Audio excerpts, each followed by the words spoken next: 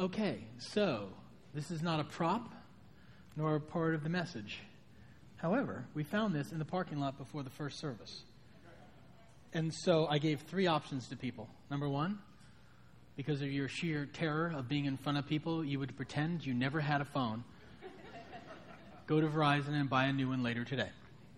2, you would for the moment pretend you never had a phone, and then after the service, because I said in that share, you would slide up there and pick it up. Or you would be bold and just walk up and say, "That's my phone, I want it." Since it didn't get picked up, I'm wondering if it was somebody who was in Kids Warehouse. Yes? I was thinking, okay.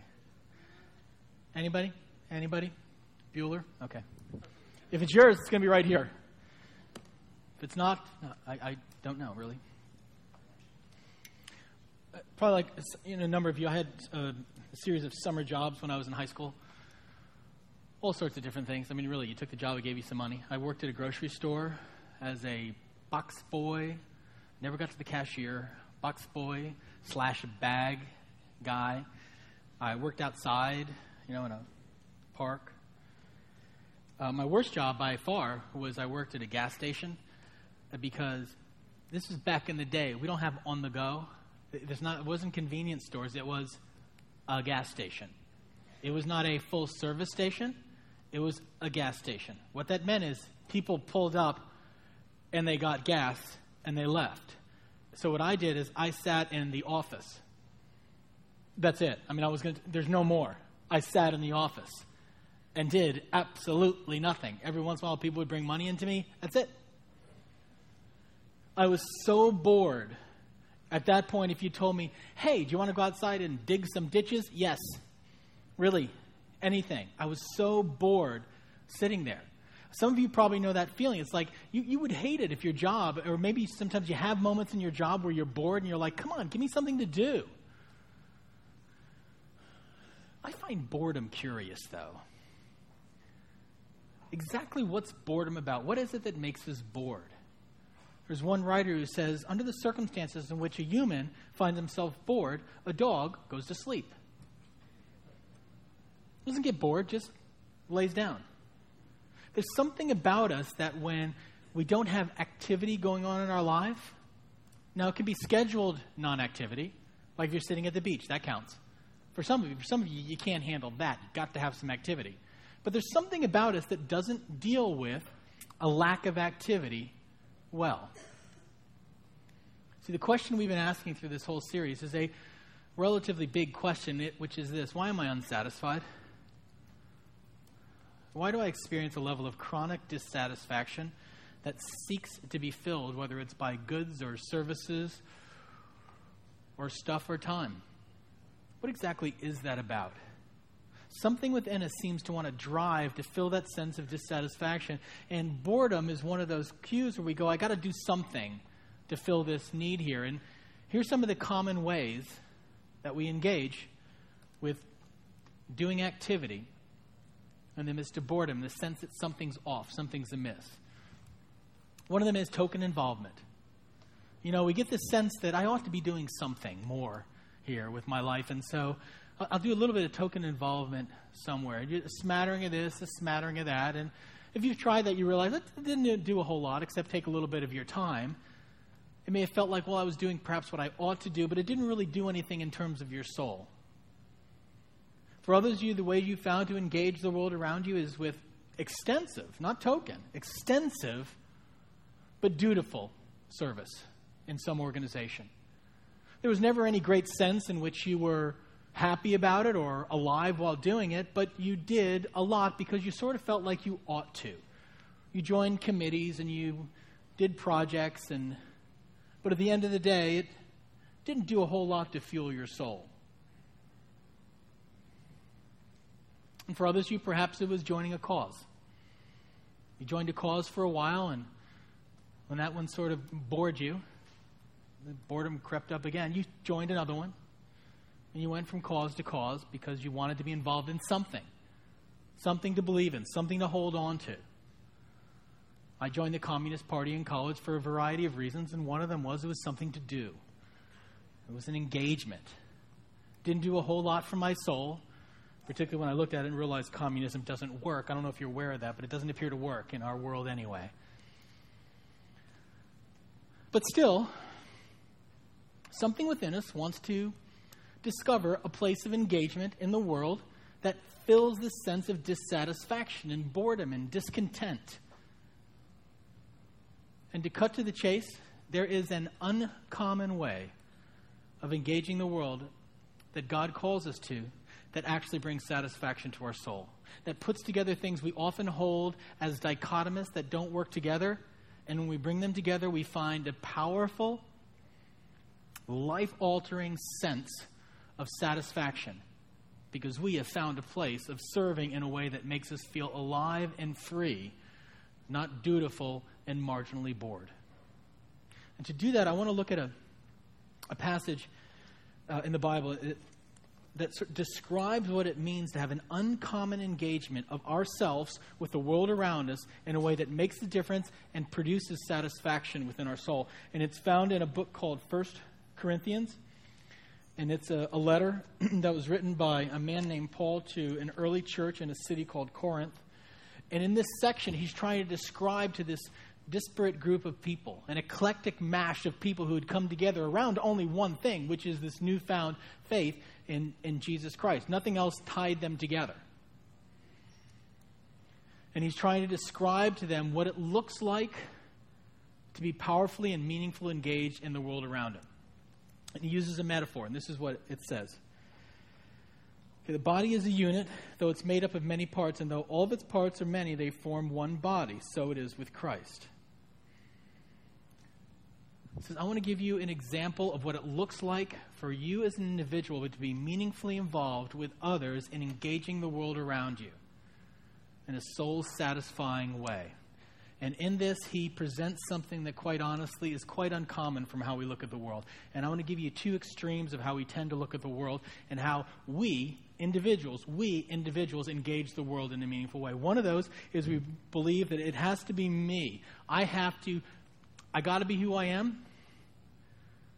I have to be who I'm called to be. I have to serve out of the fullness of who I am. And it doesn't matter what other people think.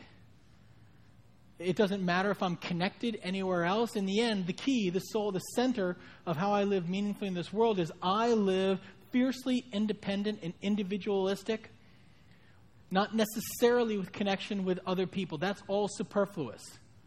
People often get in the way of me living out a meaningful engagement in the world. And so, I got to be me. There's a writer, among my favorite writers, named Ayn Rand.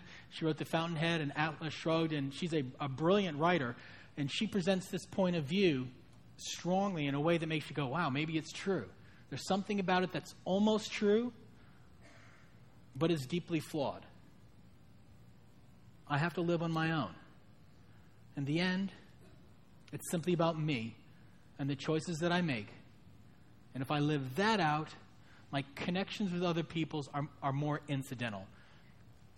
There's another view which says, no, I reject this fierce individualistic view of life. I reject this view of the autonomy of the self. The Western mindset has produced this view that we are just independent, isolated souls, that we are islands who are disconnected. I reject that.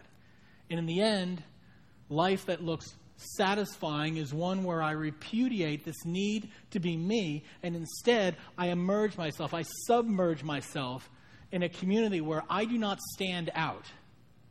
I am simply a part, a cog, a piece. I don't try to actualize myself. I try to submerge my needs, my wants, for the sake of others. Now, there's a part of that, particularly if you grew up in a Catholic upbringing, resonates because it has a heavy amount of guilt in it. It's not about me. I just need to repudiate my wants, my thoughts, and forget about who I am and simply be a part of something greater.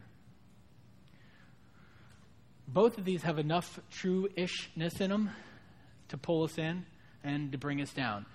Paul presents, and honestly, one of the, I think, the more radical teachings of the Bible, presents a view of engagement of the world that is close to them and starkly different. And he uses the metaphor of the body. I'm going to read a little further in that passage. And he says, now the body is not made of one part, but many. If the foot should say, because I'm not a hand, I do not belong to the body, it would for that reason not cease to be a part of the body. And if the ear should say, because I'm not an eye, I do not belong to the body, it would not for that reason cease to be a part of the body. If the whole body were an eye, where would the sense of hearing be? I mean, it's sort of intuitive and straightforward, but we often forget this. See, what the Bible presents in this passage and throughout is this picture of this is how you engage the world in a soul-satisfying way. You do it by being both fiercely individualistic and wholly connected. The two are not to be separated. If they are, we falter. Fiercely individualistic. Well, with this picture of the body, and I'm going to use, it's going to sound a bit trite for a moment, really, because I'm going to use the whole eye, hand thing. But to me, it's very profound teaching, which is this: Paul's trying to say, look, you've got to be exactly who you were designed to be if you're going to find meaningful engagement in the world. A finger is designed a certain way. A thumb, the opposable thumb, really, it's a marvel. We do things that other creatures can't do. We grab because of the exact design of this thumb, which is not like the finger. Now, I cannot, no matter how hard I try, I cannot grasp this bottle with my eye. However, without my eyes, I'm going to struggle a little bit with grasping anything if it's not already there. The two work perfectly together, but they only work perfectly together when each one is fiercely committed to doing exactly what it's supposed to do. Now, the body does this naturally. What Paul's trying to get across is we forget this. We're all trying to be whatever we think the best part is.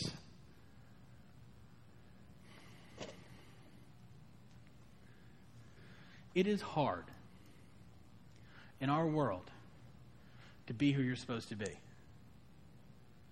It may be the hardest thing of all. Because for a variety of reasons and a variety of ways, you, a thumb that is opposable, has somehow believed you ought to be something else. When I was in high school, I believed it was a bad idea for me to be smart.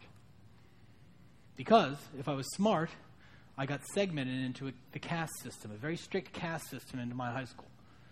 We had the nerds, we had the jocks, we had the heads, potheads, and we had the greasers. That's who we had. I knew that if I got lumped in with the nerds, this was not going to go well for my high school career. And so what I did is I pretended not to be smart. And when in 8th grade I was offered/pushed toward going into an accelerated class, I said no, I wouldn't do it.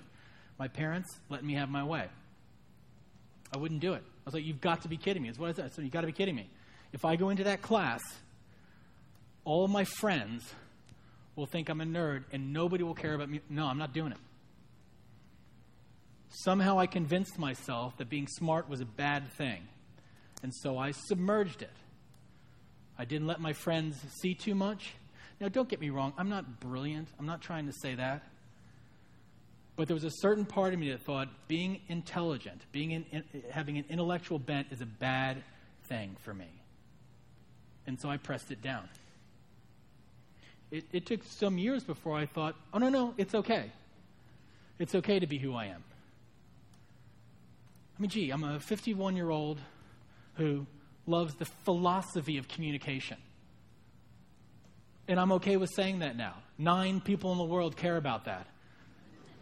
I care about the whys of communication. I want to understand the background behind words, and ask anybody in the staff, get me started just for a moment about words. I mean, to me, it's fascinating. I love the whys and the behind the scenes. That's who I am. I can remember intricate parts of a theory of philosophy, and if I met you last week, I might forget your name. It's who I am. There's something about my wiring that is bent a certain way. But life will try to stamp out who you actually are and make us all into whatever. Whatever the current best body part is. In a body, it never happens. My foot never tries to be my hand. And the only reason my body functions well is because each piece is finely tuned and crafted for a purpose and lives that purpose out wholly. Now, the second thing that's important, though, is, in this analogy, fiercely independent, finely tuned body parts are then joined and wholly and inextricably connected in such a way that each is fine-tuned design and effectiveness enhances the others, such that now my eye, whose only job is to see, it is not to eat, it is not to grasp, it is not to smell, my eye, whose only job it is to see, helps my hand do marvelous things that it could not do. And the only reason the body works is finely tuned parts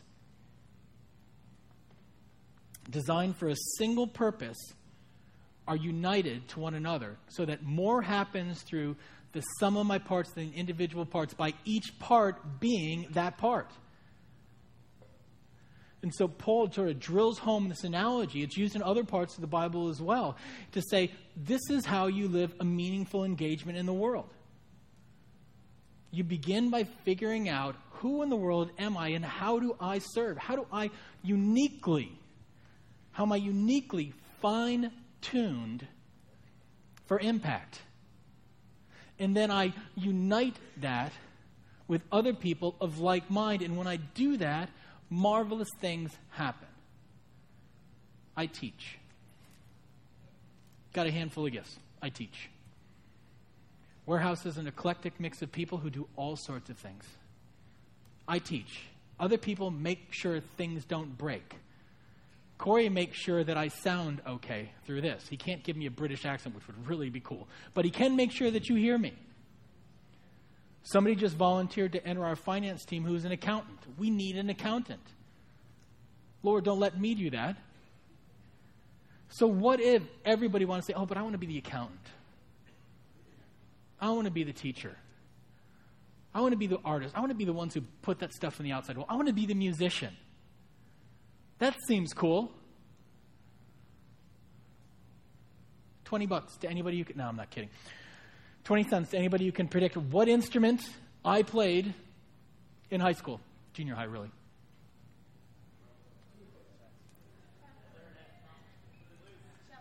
The organ. Wish I was kidding. Am not. The organ.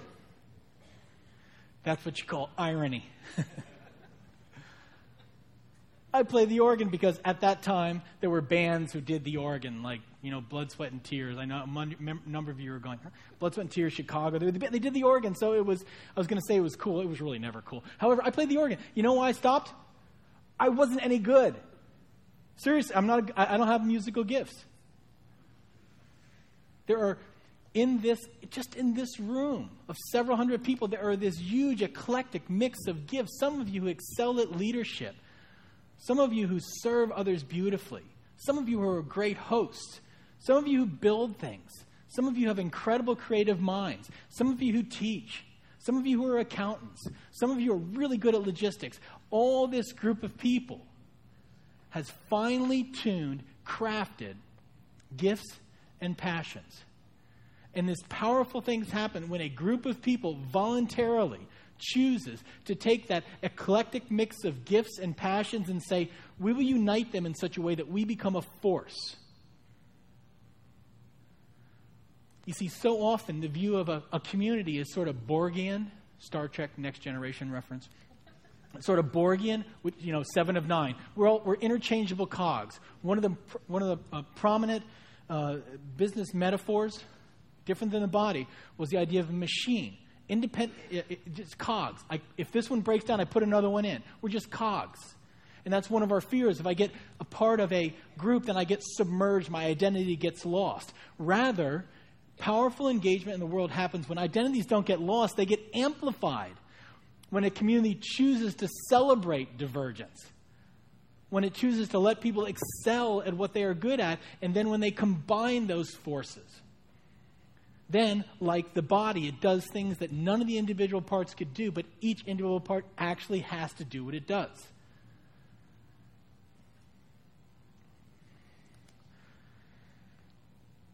Now, does it matter? Let's say we do the hard work of figuring out what we're passionate about. what our personality is, what our gifts, where they lie. Does it matter what sort of organization we connect them to? I think it does. There are a number of good things to do. Many of you find a great level of outlet and impact in your workplace. You're able to take specific gifts that you have, make a contribution to the economic health of our society, and at the same time find an inroads in people's lives, and you find great joy in that. And yet I maintain that still, above that, there is one organization that has the power to change the world. And I think it's the church. I believe the church is the hope of the world. Why do I believe that? Not because I'm a pastor because I believe that. The church is the hope of the world. Why? Because it is the entity on earth, the one body, the one mechanism whereby God has sought to dispense the gospel. That it's a place that teaches that what religion looks like is not bad people becoming a little bit better, but people finding freedom. It's an entity where it teaches that there is a God of the universe who isn't simply out there and indifferent, but who passionately pursues you. It is an entity that, when it functions well, celebrates the individuals in its mix. It's an entity that calls us to the places of deepest satisfaction, which then, from this entity, we may move out into the world and use that. I believe that the church is the hope of the world because the gospel is the hope of the world. The gospel, the story of a God who pursued humanity. The story of a God who sent his son to earth to die for us. The story of redemption. The story that every single one of us matters and matters deeply to God. The story that there is no wasted or lost moment. The story that the God of the universe right now is seeking to move into your life to make you freer than you've ever been. The story of life. The gospel is the hope of the world. And so does it matter where we connect our gifts? I think it does. There are many good organizations. But I stand before you today with the firm belief that this place, Warehouse, among others like it, is a place where, as we take our eclectic mix of gifts and passions and we apply them together like a body, lives get changed. Hope arises. And I fear that too often what happens is we live in a Western society where spectating becomes de rigueur, the way that we live our lives. It's too easy to sit in the edges. It's easy at Warehouse to sit in the edge. I mean, look how dark it is in here. You could sit in the back and all you got to do is slide out a few minutes before the service ends, come in a few minutes late, which at Warehouse is 20. Slide out a few minutes early, and you can get some stuff. You can get some information, and you can move out. Could I just say this? You can do that, but your soul wants more. You know, that one of those lines in the song, you know, that we are searching for something to believe in. Some people believe that, well, we're searching for something to believe in because humanity, for some reason, has a need to believe in something, which to me just sounds sort of crazy. Why search for something that doesn't exist? Where would that have come from? We search for something to believe in because there's actually something there. We're called to impact, to utilize our gifts for the sake of a higher purpose because, number one, there's a higher purpose. Number two, you actually got gifts and you can make a difference in the world. But quite honestly, you will never make the difference that you could possibly make by yourself than you can make connected. Do not kill off your individualism. Do not kill off your giftedness. Do not let anybody tell you should be somebody different than who you are. And yet, if you connect that in a broader group, lives get changed. Power goes forward. And yet we live in an information age where it's easy for us simply to get information and never act. It's all theory. There's this passage I really like because of how direct it is. It's in the book of Deuteronomy, which is one of the early books of the Bible. The book of Deuteronomy is essentially almost like a sermon. It's a retelling. And there's a place where the writer says, look, I've set before you life and death. I've told you that this will make you alive and this will kill you. I've told you what will bind you and what will free you. And then it just makes this stark and simple statement: choose life. Make a choice. Every day we make choices. Some of those choices make us alive, and some of those breed death. Every day we make a choice. Will we utilize who we are to engage a greater purpose than ourselves? Or will we slip out the proverbial door? I will tell you without fear of hesitation that this body needs you. Needs you. You're different than me. I'm different than you. You're uniquely crafted. You will find a place of soul satisfaction when you take that step in and engage. You'll also see amazing things happen in the world. At the end of the day, why really do I believe the church is the hope of the world? Why am I passionate about us being a place that helps people to connect with God? Because there's this passage in the Bible where it's a song. The guy's writing a song, and it's almost like he's struggling to find a metaphor. In the midst of chronic dissatisfaction of our lives, he says, I just had this moment where I connected with God, and my soul is satisfied as with the richest of foods. You know, seeking that metaphor to try to make sense of it, what it felt like. It's like you know when you have that meal and it's just perfect? It's rich and it's luxurious, and it's like I just enjoyed every bite of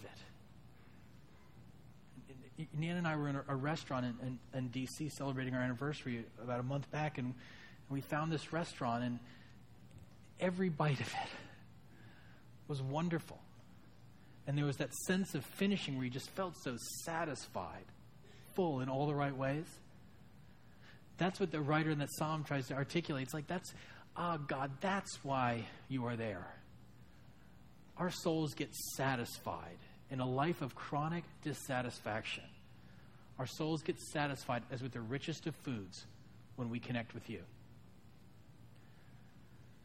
And so here we stand, a group of people with the power to utilize who we are, connect with one another in such a way that people find satisfaction like they never could. My simple request to you is, don't stand on the sidelines anymore. For your own sake, for the sake of the world around you, choose life. Let's pray. Lord, would you lead us to be people who are willing and open to killing off notions of who we're not, who are willing and open to step forward and serve not as a token, not out of duty, not because it's a cause, but because in you and through you is a life that is desperately needed for us and for others. Would you awaken our souls this morning, make us more free by a determination of the heart to serve from the fullest of exactly who we are for the sake of something far greater in you. We pray this in Jesus' name. Amen. At this time, we're going to receive our offering. It opens up this back end of our service as a way to remind ourselves that our response is exactly that. It's a response. We respond to the movement, the passion of God toward us.